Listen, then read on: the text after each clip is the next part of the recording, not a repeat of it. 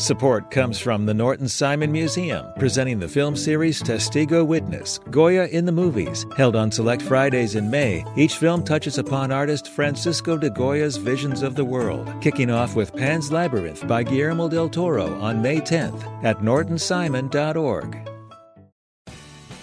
You have the chance to win a spring super sweeps from LAist. Donate $60 for one entry to win a brand new Lexus or $25,000 in cash. Check out all the other prizes too when you donate now at laist.com/sweeps.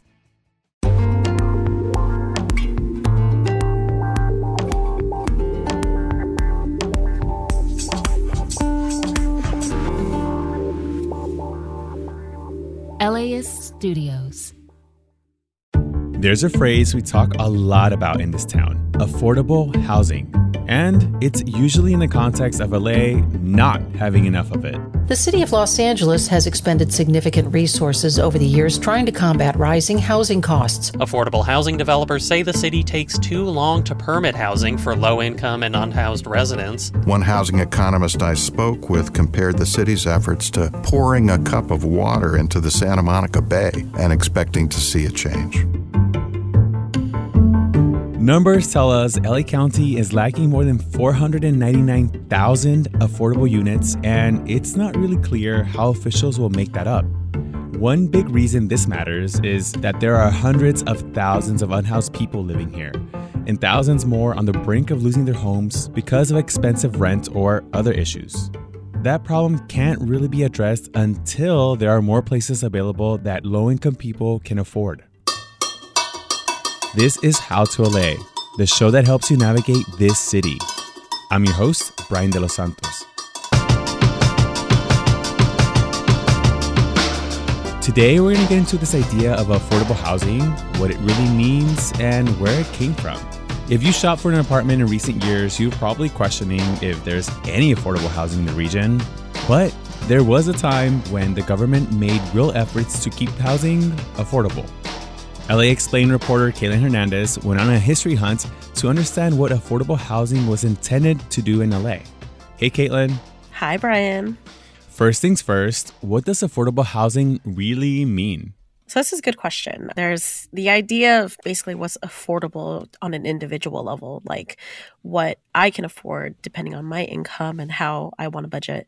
But then there's also what an expert told me is called like capital A affordable housing. And that's kind of like this big, broad patchwork of programs where you have grants, trust funds, and all of these different government initiatives to try and solve our housing crisis through like subsidies and, market rent and all that jazz. So there's two kinds of affordable housing, but I'll be here to talk about the second one. So price-wise, because that's what everyone's kind of interested in, what amount is considered affordable? It really does vary by person, but there's kind of like this societal norm, at least, what I've heard through friends and kind of broader online now is like the idea of what is affordable is usually like you shouldn't spend more than 30% of your income on housing. Right. And that's like a budget I try to live by and, all my family has tried before. But it's really interesting because that whole idea of 30% actually comes from Congress. The Brick Amendment was passed in 1969, and that was the first kind of thing that sets an income percentage limit. It was meant for public housing and some types of affordable housing programs, but it really kind of came into the broader societal conscious. Can you break it down for us where we stand with affordable housing right now in LA County? I mentioned what we're lacking, but can you paint a bigger picture of the numbers for us and kind of like what's at stake? So our affordable housing stock is really on a ticking clock. And I'll back up here to give some perspective. So in 2022, LA County had almost 134,000 affordable rental housing units. And these are ones that fit under the definition of affordable, but also the ones that are involved in government programs that are super restricted and controlled. But nearly 8,000 of those places were at risk of losing affordability, meaning that they would fall out either by their covenant, which I'll explain in a second, or they could be at risk of being taken off the market because the developer is going out of business or something like that. So affordability requirements are governed by legal contracts known as covenants. That's where the owner agrees to maintain a unit as affordable for a specific period of time. And typically in Los Angeles, that's 55 years. So when you look at our affordable housing stock and when it was built, a lot of the units that are affordable are really on that lifeline now. We'll be right back after this.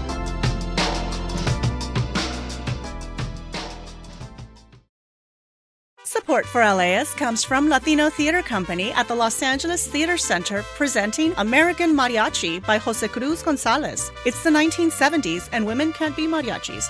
Or can they? American Mariachi is a feel-good comedy about familia, amor, and tradición that will send your heart soaring and put a bounce in your step with a wave of vibrant, infectious live music. On stage through June 9th, tickets and information at latinotheaterco.org.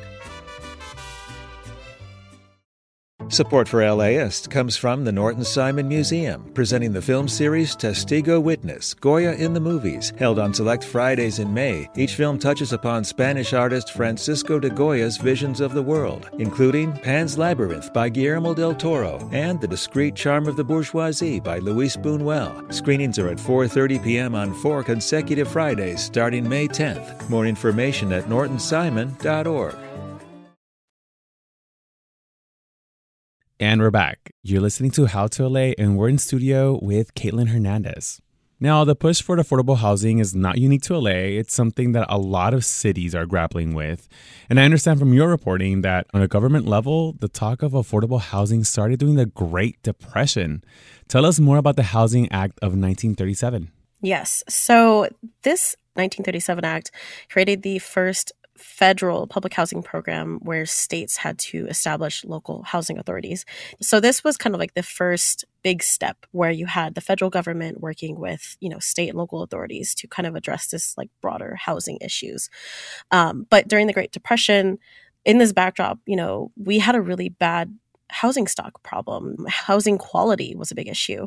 So the act itself in 1937 made a clear goal that it was there to try and remedy this unsafe housing crisis that was happening and the shortage. In those days, it was really common for especially like low income people to live in housing that didn't have access to like hot running water. So it was really not a great time. Yeah. No, and from what I understand, there were like new mortgage programs that were introduced in the 30s to make it easier to buy a house. But it really wasn't until 1959 that developers were brought into the mix. Why did this happen? Yeah, so up until this point, you kind of mostly had the government trying to manage and pay for and take care of all these things. But in 1959, that was kind of like the first like significant time where the private market was brought in. Public housing during this time was starting to lose favor in 1959. You had like the Red Scare going on. So some of the perception of that was shifting. But on paper, 1959 was when financial incentives were used to bring in the private market. And this was kind of to try and address some equality issues that were going on in housing programs. A lot of them were really geared towards extremely low or just low income folks. And there wasn't too much going on for middle income people. So this initiative in 1959 marked their try to get assistance for middle income housing for people, specifically 62 years and older. Can you expand on the connection to the Red Scare? So the Red Scare part is interesting. It's during the time of like the Cold War, and there's the ideas of like socialism bleeding into how our society is structured with government. So some of that came into the affordable housing world because in the early stages, like we talked about, affordable housing was largely managed by the government and mostly the government.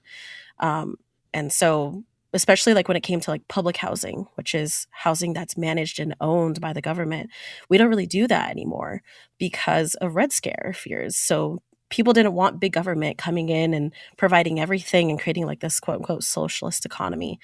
And so that's why largely our market has gone to the private sector. In the 1970s, under the Nixon and Ford administrations, what happened and how did it play out here in LA? it's interesting. When the Nixon administration was ending in the 70s, one of the last things he did was do a moratorium on federal housing programs. And this really led to what's called the devolution of authority.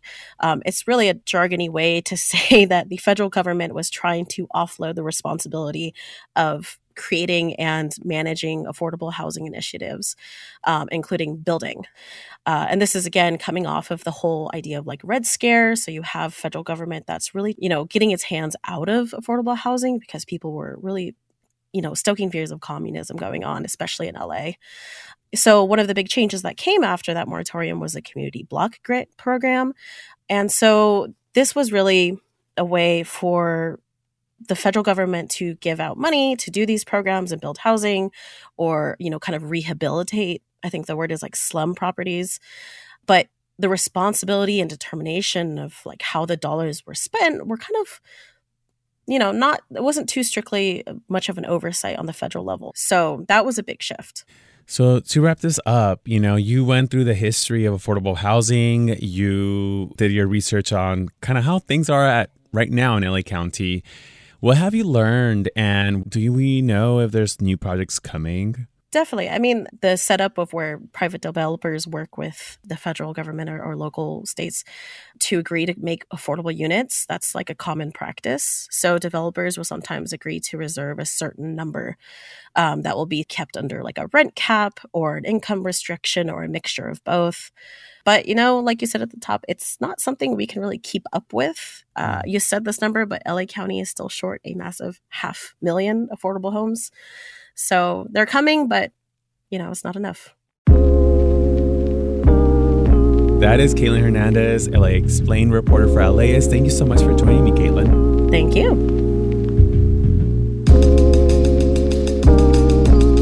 We'll be back here tomorrow with a new episode of How to LA. Please tune in.